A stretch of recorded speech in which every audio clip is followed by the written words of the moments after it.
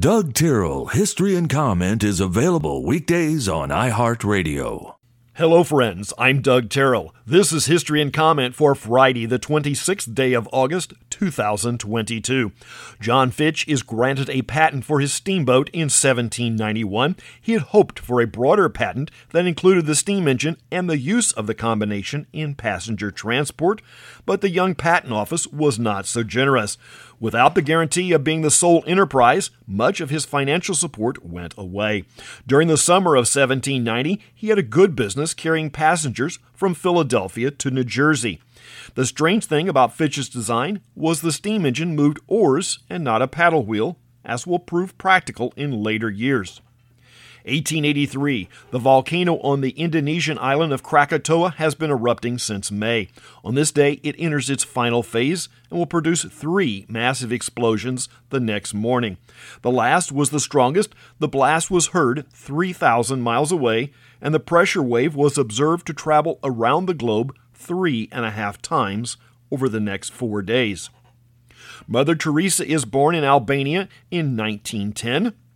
Otto Binder is born in 1911. He was created as the co-creator of Supergirl and the writer of more than 4,000 stories in the Marvel Universe and other publishers. He co-wrote some of the stories with his brother Earl under the pen name Eando Binder, short for Earl and Otto. Have you smiled at the Wizard of Id cartoon strip? Co-creator and illustrator Brant Parker was born on this day in 1920. Parker was 30 when he was judging an art contest which Johnny Hart had entered. The two formed a friendship that will continue the rest of their lives. Parker did not appear to have any significant involvement in the related strip BC. Both strips continue under the pen of Hart's grandson.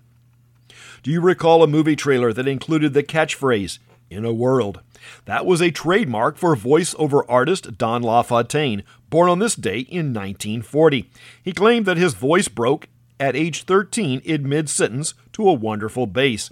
He was in high demand to voice movie trailers and turned it into a very well-paying career. If you would like to see and hear him, search YouTube for Don LaFontaine Geico spot. There is much talk today about college degrees and their value. There is not a clear-cut answer to the debate. There is value in a degree, but the value is up to the holder in some cases. Will Shorts holds a master's in enigmatology. That is the study of puzzles. Shorts, who is 70 today, has been interested in crossword puzzles since his early teens.